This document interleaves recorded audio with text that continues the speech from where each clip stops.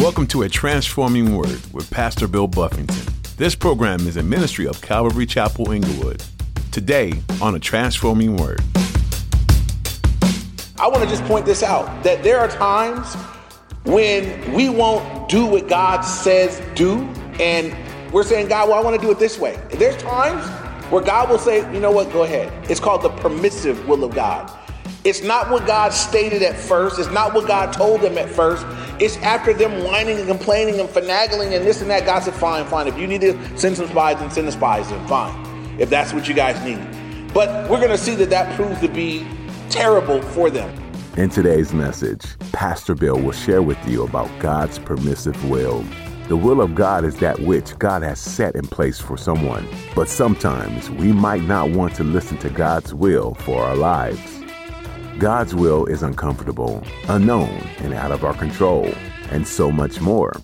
And sometimes, if we gripe and complain enough, God could say, all right, do it your way. This is God's permissive will. He allows us to try it for ourselves. And when we inevitably mess up, we can come back to Him. Now, here's Pastor Bill in the book of Numbers, chapter 13, for today's edition of A Transforming Word. I'm going to read that one more time, verses 1 and 2. And the Lord spoke to Moses, saying, send men to spy out the land of Canaan, which I am giving to the children of Israel, from each tribe of their fathers you shall send a man, every one a leader among them. Couple things here.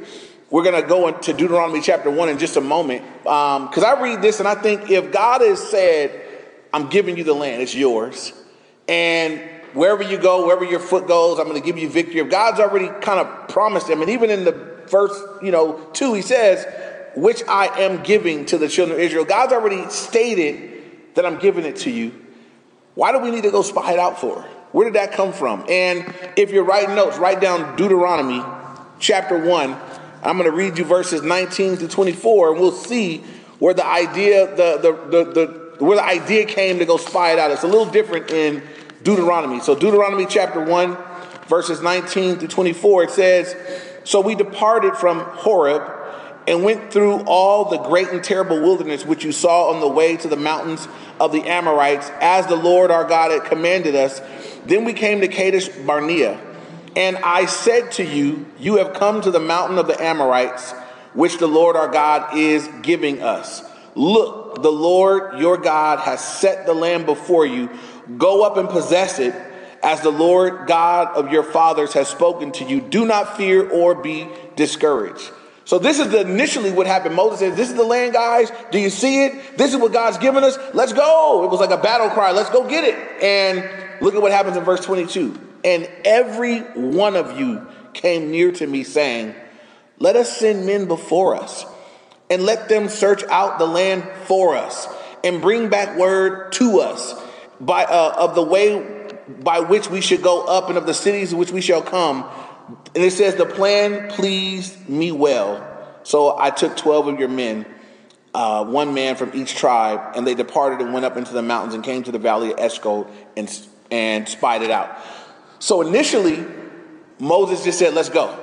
And it says every one of them came to him saying, no, let's don't. Moses, we don't want to go. Well, let's just send some other guys to go. And they probably said it just like that. Let's just send some other people to go and look and spy it out. And then we'll see what we're going to do. And Moses said, and it pleased me well. So as you come here to Numbers, I just want to give you the full picture. I believe that they shouldn't have sent spies. I believe they should have just went. And even though you read it here and it says the Lord went ahead and went with what they wanted. It says, and the Lord spoke to Moses saying, go ahead and send the spies or whatever. I want to just point this out, that there are times when we won't do what God says do. And we're saying, God, well, I want to do it this way. There's times where God will say, you know what, go ahead. It's called the permissive will of God. It's not what God stated at first. It's not what God told them at first. It's after them whining and complaining and finagling and this and that. God said, fine. If you need to send some spies, then send the spies in. Fine. If that's what you guys need. But we're going to see that proves to be terrible for them. They're going to go and send spies. They should have just went battle ready to go take the land, but they sent spies, and that's not going to work out real well for them. So I would challenge us with this, that when there are things that God has clearly stated already. It's already a stated fact. God wants me to do this, or that God doesn't want me to do that. That I wouldn't be going back to God looking for, God, I kind of want my way and your way. Like, I want to do what you want to do, Lord, but I want to do it my way. Because sometimes what God will do is say, you know what? Go ahead. Do it your way. I'm going to let you learn some lessons. I'm going to let you bump your head. And you need to understand that God will allow that at times. There is something called the permissive will of God. You can see throughout Scripture where people didn't take the A plan of God, they took the B plan, but no one's plan is ever better than his plan. Amen? And so they're going to send out spies. There's going to be a leader from each of the 12 tribes that's raised up and sent out to go and to spy out the land. Okay, before we go to verses 3 through 16, we're going to read that whole chunk. I'm going to do my best with those names. I want to point this out before we go and read all of that, that even as God has brought Israel, he's brought them right to the brink of the promised land. And this has been the goal all along. When he took them out of Egypt, he had in mind to bring them into this land of promise, where God's people were going to be in this awesome land that was flowing with milk and honey, where they were going to just live large. They were going to enjoy God's goodness, the fatness of the land. And God wanted to bring them to that. And I want to give the parallel because in the scriptures, when we look at Egypt, anybody know what is Egypt a type of in the scriptures? It's a type of the world. So when you look to Egypt, Egypt is symbolic of, in typology, it's a type of the world. So they were taken out of the world. God went, a complete act of God's grace. There wasn't anything that they did.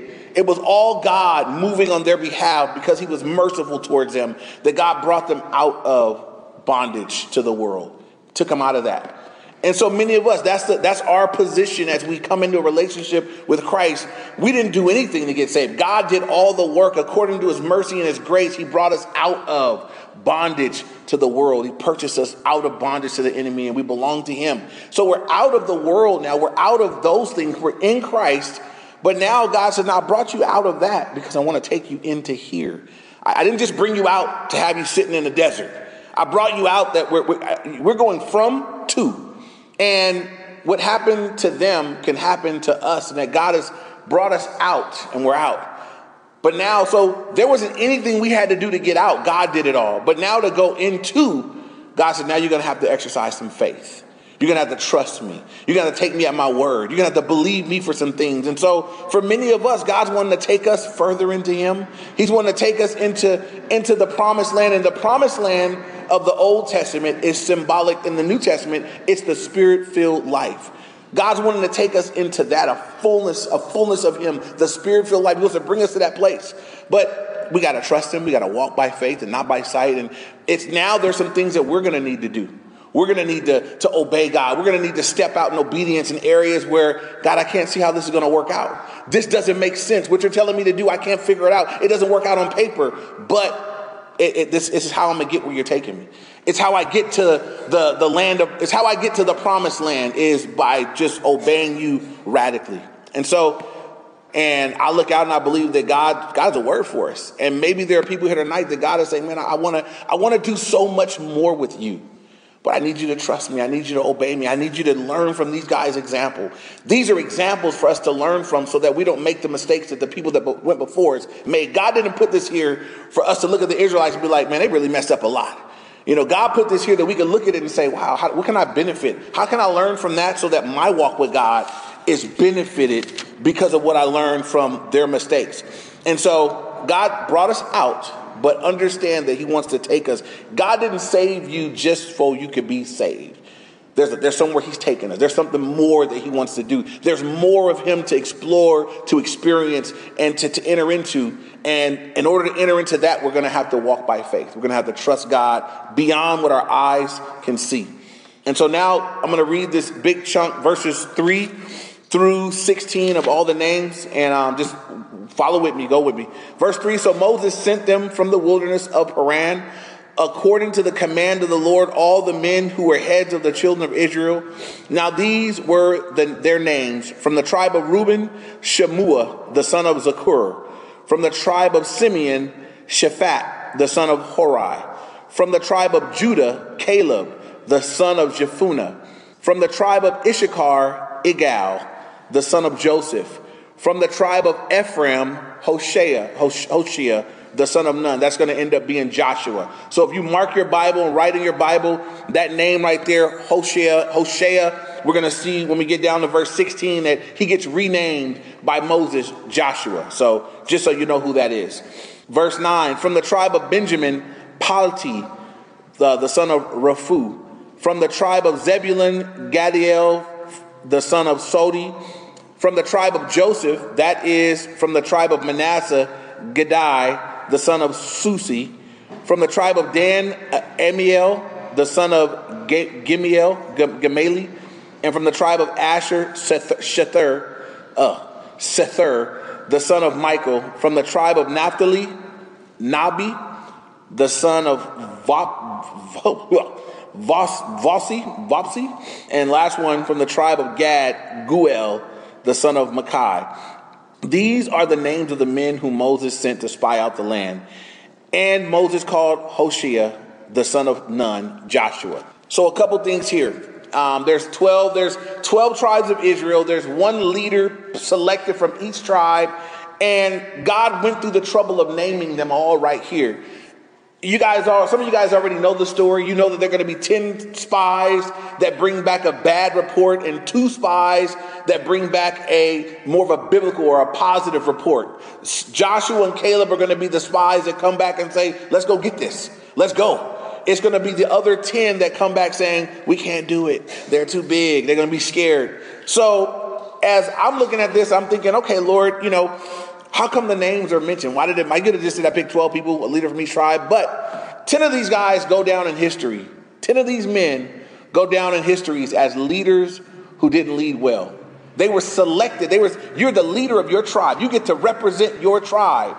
And in their representation, they didn't move out in faith. Their story begins and ends right here. We don't remember them anymore.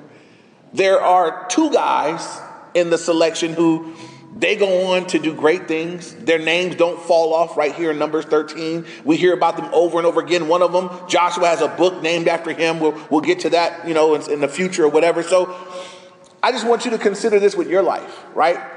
Those that were believing the Lord, trusting the Lord, and willing to step out and do great things for the Lord, they have more of a kingdom impact. They matter in the story of Scripture. They matter. These other 10 that wouldn't believe God don't matter, right? They didn't do anything. And I want you to understand, it's so easy when opportunity to serve or different things come up. It's so easy to be the person that says, I'm not sure that's going to work because of this. I don't think I should try that because this would go wrong. I don't think I should do it because of that. And you can come up with 25 million bazillion reasons why not. And people that get good at doing that never get good at anything. They get good at coming up with reasons not to. It's the people that say, you know what, it's 20 things might go wrong, but I'm going to go anyway and see what happens. It's those people that end up having kingdom impact.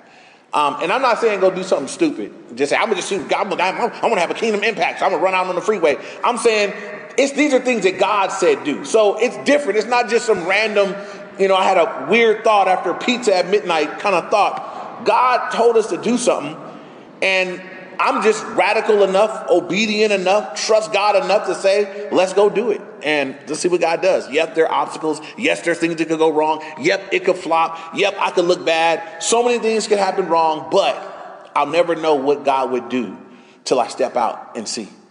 And so I am encouraging us that especially if there are things that God has been speaking, because to this group right here, God's been speaking. This is not new information. God's been telling them all along the way, guys, I'm going to take you to the promised land. I'm going to take you to this land that's flowing with milk. God's been telling them, it's like Christmas is coming. Some of you guys got kids and they're maybe excited and you're telling them about different. God's been telling them all along the way, I'm going to do this for you. I'm going to take you to this place. And now they're there. God's promise is on it. And they're not going to want to go get it. They're going to have a hard time just saying, I trust God, and I'm willing to move forward and go and see what God wants to do. And so now look with me at next little section here. Look at verses 17 through 20. It says, then Moses sent them to spy out the land of Canaan and said to them, go up this way into the south and up to the mountain and see what the land is like. Now, listen to all these things that he tells them to check out. Because I don't ever hear God say do this, but Moses says do it. I don't think it's a good idea. I don't like it. So listen to all these things Moses tells them to go check out.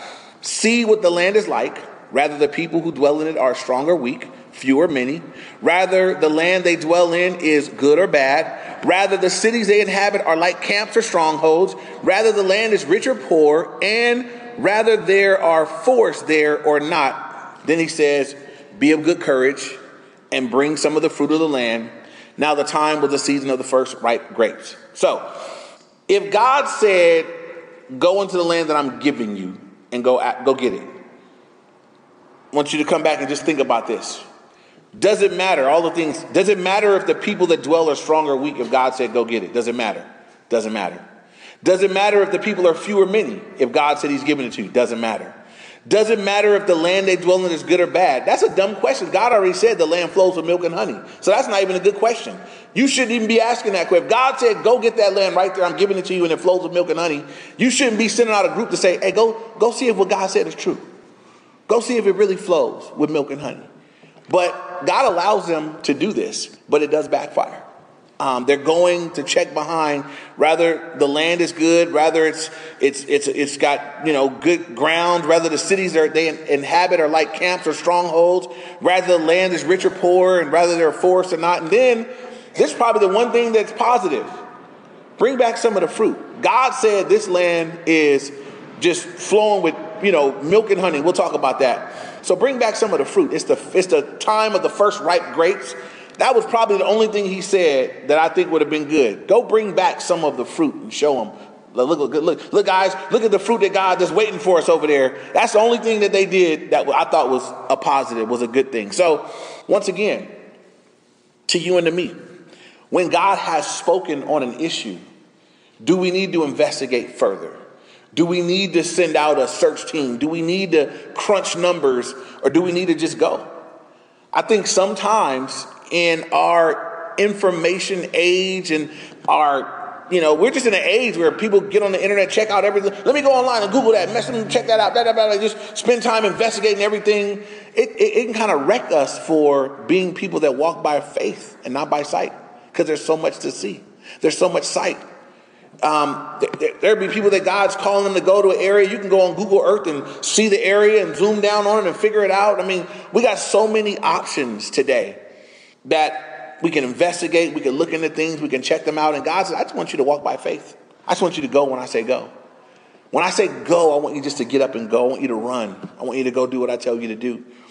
And so I am challenging us not to be reckless, but to be people that walk by faith. There's a difference. Reckless is I think reckless is just doing random stuff that you think, might be a good idea.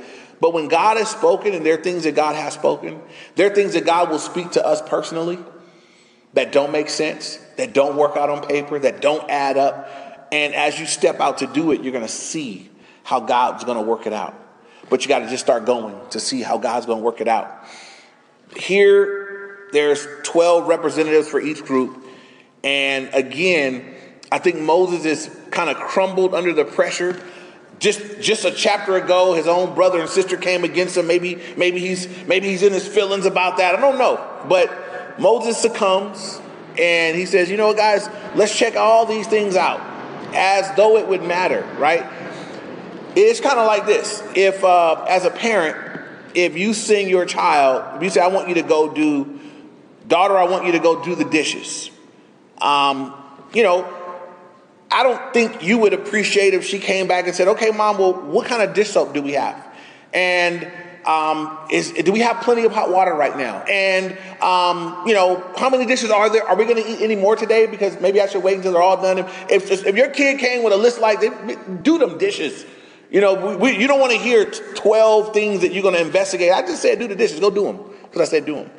And we have to remember that God is our Father, is our Heavenly Father. And sometimes we want to run all these checks, and God says, I'll allow it because I'm gracious and I'm merciful, but it would please me if you would just walk by faith. God gives allowance for these things. He gave Gideon the allowance.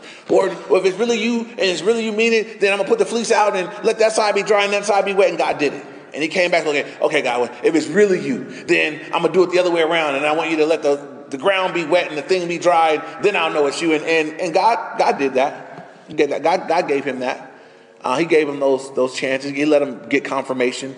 But Hebrews says that without faith, it's impossible to please God. For he who comes to God must believe that he is, and that he is a rewarder of those who diligently seek him. So guys, what pleases me is when my kids just trust me. I say go, you just start moving. And you see that in Acts. You see in Acts where there are people that God just said, go. Philip, leave this jamming ministry and go to the desert. Philip's on his way to the desert. Philip, you see that chariot? Run and catch up with the chariot. And he's exerting himself and running and catching up with the chariot. And he gets there and he shares with the Ethiopian eunuch and leads him to Christ and baptizes him in the puddle. And God does a miracle and catches him away. That was just immediate obedience. He didn't have time to run a check. Lord, that chariot? You want me to run? Are you going to send me a car? I mean, wait here and see if maybe God's going to send me a vehicle. He just started going. When God said go, he went. And that's how come he experienced the miraculous of the Lord. So I believe for us too, we're going to experience the miraculous of the Lord. Going to be people that trust him, people that are walking by faith, that God's in a position where he's got to show up. He has to work. Moving on now, look at the end of verse 20. I want to point that out. He says, be of good courage and bring back some of the fruit. I just want to point out that throughout Scripture, no one that is not afraid is ever told to be of good courage. So whenever there's the phrase, be of good courage, it's because the people that it's spoken to are afraid. They're not of good courage. So the people are scared. That's why they want all these checks. That's why the whole group were like, well, instead of us going, let's just send a group. Pick a leader from each. Let's send some people to go for us. We don't all have to go yet. Let's make sure it's safe first. And that's what they're essentially doing. Let's make sure it's okay. We want visual confirmation that it's safe and okay before we go. And they sent the leaders to go out and to get that confirmation for them. They're not of good courage. They're scared. Anybody here tonight scared, afraid, fearful of something God's told you to do? If that's you, this is what you could pray, right? If you say, God's told me to do something, but I'm fearful. That's okay. It happens. You don't want fear to stop you. It's okay to feel fear, but it's wrong to let fear control you. Anybody that's ever done something great for God has been afraid at some point, but it's just you step over it anyway. You go anyway, even though you do it, even though you're afraid. You overcome the fear by faith and obedience. And so if you're afraid, that's okay. But if you find that fear is hindering you, that's not okay. And there's in the Gospels, I believe it's in Mark's Gospel, there was a guy with a demon-possessed son, and he was convulsing and all these things. And he came to Jesus, and Jesus said, if you believe, anything is possible. And the guy said, I believe, but help my unbelief. That's a great prayer. He said, Lord, I'm not going to front. I do believe, but I know that in my belief, there's still some unbelief. I need help. While I'm believing, can you help me in my unbelief? The part of me that doesn't believe all the way, it was a prayer. Lord, would you help me with that? And if you find that, I believe, I trust God, but I'm struggling with this thing right here, then you pray, God, help me. Help me with that. We serve a merciful God. He's so merciful. He's so understanding. He's so kind, but he does want us to grow and to get to these things. So moving on, look at verses 21 through 24. It says, so they went up and spied out the land from the wilderness of Zin as far as Rehob, near the entrance of Hamath. And they went up through the south and came to Hebron. Ahiman, Shishai, and Talmai, the descendants of Anak, were there. Now Hebron was built 7 years before Zoan in Egypt.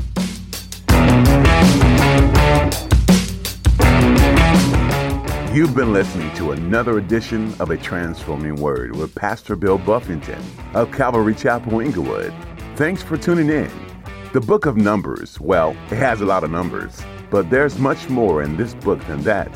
During their long, drawn-out journey, the Israelites' faith in God is tested. In return, these wayward people test God's patience towards them, but God remains faithful and true in looking out for his chosen people. When you think about it, it's no different today. People disobey and test God's patience, while they also endure hardships and challenges that they wouldn't have desired. But in all, God remains faithful through and through. If you missed any part of this series in the book of Numbers, you can hear these messages by going to calvaryinglewood.org. A Transforming Word is a radio ministry of Calvary Chapel, Inglewood. If you're ever in the Inglewood area, we'd like to meet you. Our service times are on Sundays at 9 and 11 a.m. and Wednesday at 7 p.m. If you're unable to visit in person, we stream our services online.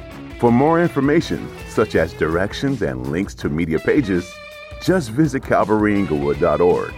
Again, that website is calvaryinglewood.org. Thanks for tuning in today to A Transforming Word.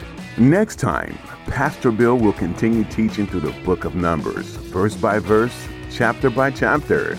You might be surprised by how things in this book might apply to the very things you're working through in your own life. So be sure to join us again to hear and be challenged by a transforming word.